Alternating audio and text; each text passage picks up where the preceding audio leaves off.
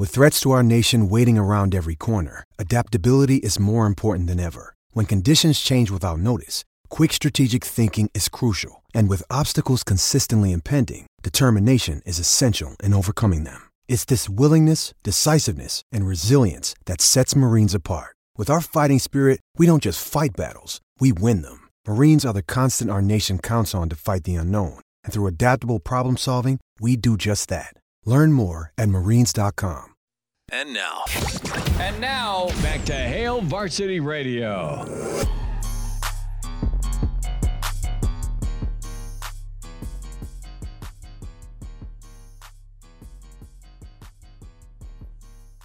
Back into it, it's Hail Varsity Radio, presented by Currency. Danny Burke with us, VSiN Sports Network, Burke's Best Bets.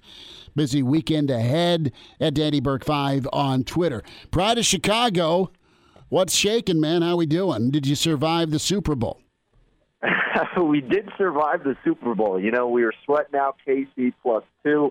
Came home for us, so we're very content about that result. And, ended up about 5-2 with our props. So it was a good end to a very up-and-down season, but we ended up on top, so we'll take it. I enjoyed it thoroughly and hope you guys did as well. We did. Good ball game, good finish, and lots of drama. I mean, both quarterbacks. Good finish. That's one way to put it.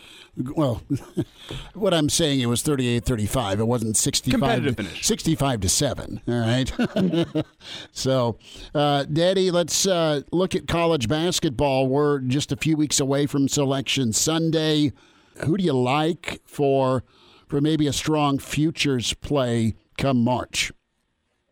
Yeah, so honestly, I'll be pretty blunt about this. I think the strategy, because of how even keel, or I guess more like a parity fill type of field it seems, you may just want to wait until the bracket is released and then jump in on it. Now, I realize if you wait, you're not going to get as good of odds for some teams, but also some may not alter to the point where it's not worth betting. You know what I mean? Like, if you wait, you could see their path and go, all right, maybe I missed it by $1 or $2 on the odds, but now I feel more confident in their path and their journey and their setup, and I think I can still make a good bet on it instead of kind of just, you're not throwing a dart. I mean, you are, but not the sense of not knowing what their path is if you're doing it now. So that's probably what I'll do. But if I did have to make a few selections right now, I still think you're set up fairly nicely with Kansas. I know it's really hard to replicate, but the fact that you can get double-digit odds with them right now, about 12-1 in a lot of shops, I just feel like by the time we get to the tournament, that number is not going to get there, and Kansas will take you deep enough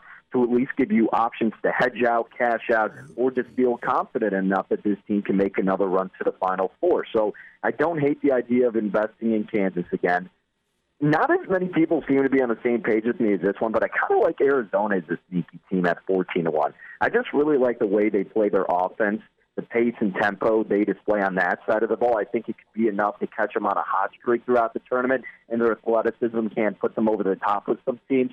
We have seen the Wildcats disappoint us, or at least myself, in the past with the tournament, so wouldn't be shocked if it occurred again. But I do like Arizona a little bit at 14-1. And then for a tad bit of a longer shot, I don't mind it. It's going to stink to say this on the air, Schmitty, but I don't mind Creighton at 25-1. Although I think in some spots I'm just looking at one book right now. I think if I'm not mistaken, you could have got them at like 30-1. And if you can still get them in the 30-1 range, again, it's not me saying that I guarantee they're going to win or think they're going to win, but I think they could be in a position to go on a run. And then that number is going to drastically alter by the time we get close to the Elite Eight Final Four. But you'll be sitting on a 30-1 ticket and be feeling pretty dang good about your selection. So I think Creighton's a good enough team, especially offensively, to put you in that type of position to maybe give you some options with what to do with that 30-1 ticket. So those would probably be some of the three teams I'd consider. Look, I'd want to say Indiana, but man, their road splits are just killer. You can't really trust them in this tournament setting. And, yeah, I think a team like Iowa State, also a team that thrives at home, can't really trust them on the road as much, so I don't see as much value with them. And for a really short shot, I feel like Alabama would have to be the play. They're incredibly efficient both offensively and defensively, and if they stay healthy and keep that rhythm going, I think they deserve to be recognized as the top team in the country. Danny, you mentioned Kansas to lead off that answer, but there's one problem with the Kansas Jayhawks, and that's that they'd be going back-to-back should they win this, and that's only happened, I believe, 8 times in history with the NCAA tournament that a team's gone back-to-back, and it's been 16 years since Florida did it last. So is that reason to stay away from Kansas? Is that, you know what, we're due to have a back-to-back national champion? Which side of the coin are you on there?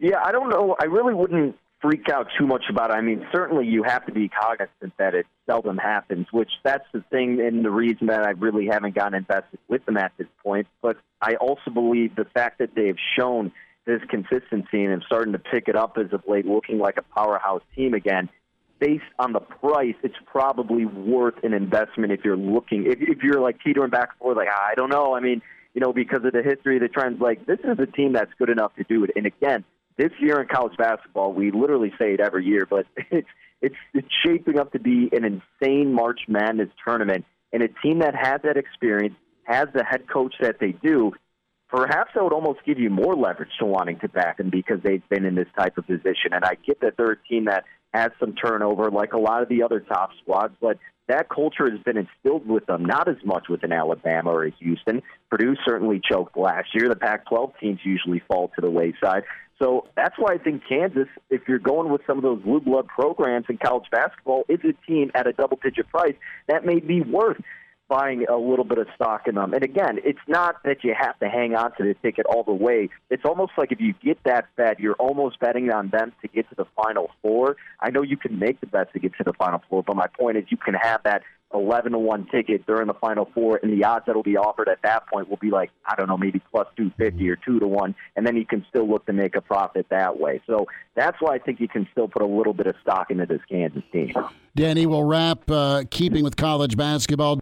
Purdue, you mentioned how they stubbed their toe, blew up everyone's bracket a year ago. They're not unique in that. A lot of teams the last few years have done the dirty to you with your bracket.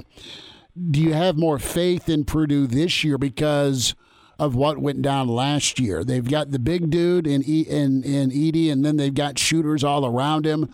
They've not been immune to a misstep here and there, but overall, they've also won quite a few close ball games. Do you have more faith in Purdue this dance season? Yeah, in terms of comparing last year to this year, I mean, absolutely. And the biggest difference maker, of course, is Zach Edey, because he's finally realized how to utilize his big frame. Whereas last year it was like, all right, great, we got a 7-footer. He'll sometimes be reliable, but now he finally is reliable. I mean, over 22 points per game. He's averaging a double-double. And this is a guy that you can absolutely just keep handing the ball off to him down low and let him work his magic. Our team's going to scheme against it? Sure. Will he get limited to some degree?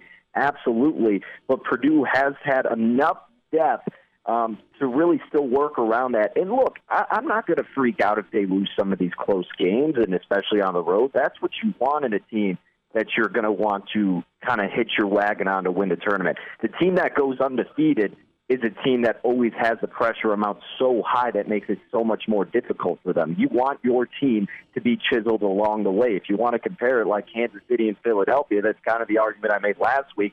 Philadelphia was never tested. Their defense wasn't. Then they stepped up in class, and Patrick Mahomes didn't get stopped in the second half. So it's something like that where you want to have your backs against the wall. You want to deal with loss so you know how to overcome it and work around it. And I think that's a big difference with this Purdue team. I'd rather have them have some of these tough losses and realize what their flaws are so they can adjust and make those corrections along the way and get ready for the tournament. So, look, realistically, if they're not making the Final Four at least, it's a disappointment. But just because of how college basketball is, the realistic expectation should be Elite Eight for sure. If you have a 7-footer and you have the experience on this team like they do, and you're coming from a relatively speaking weaker Big Ten conference. So, yeah, I think Purdue definitely gets farther this season.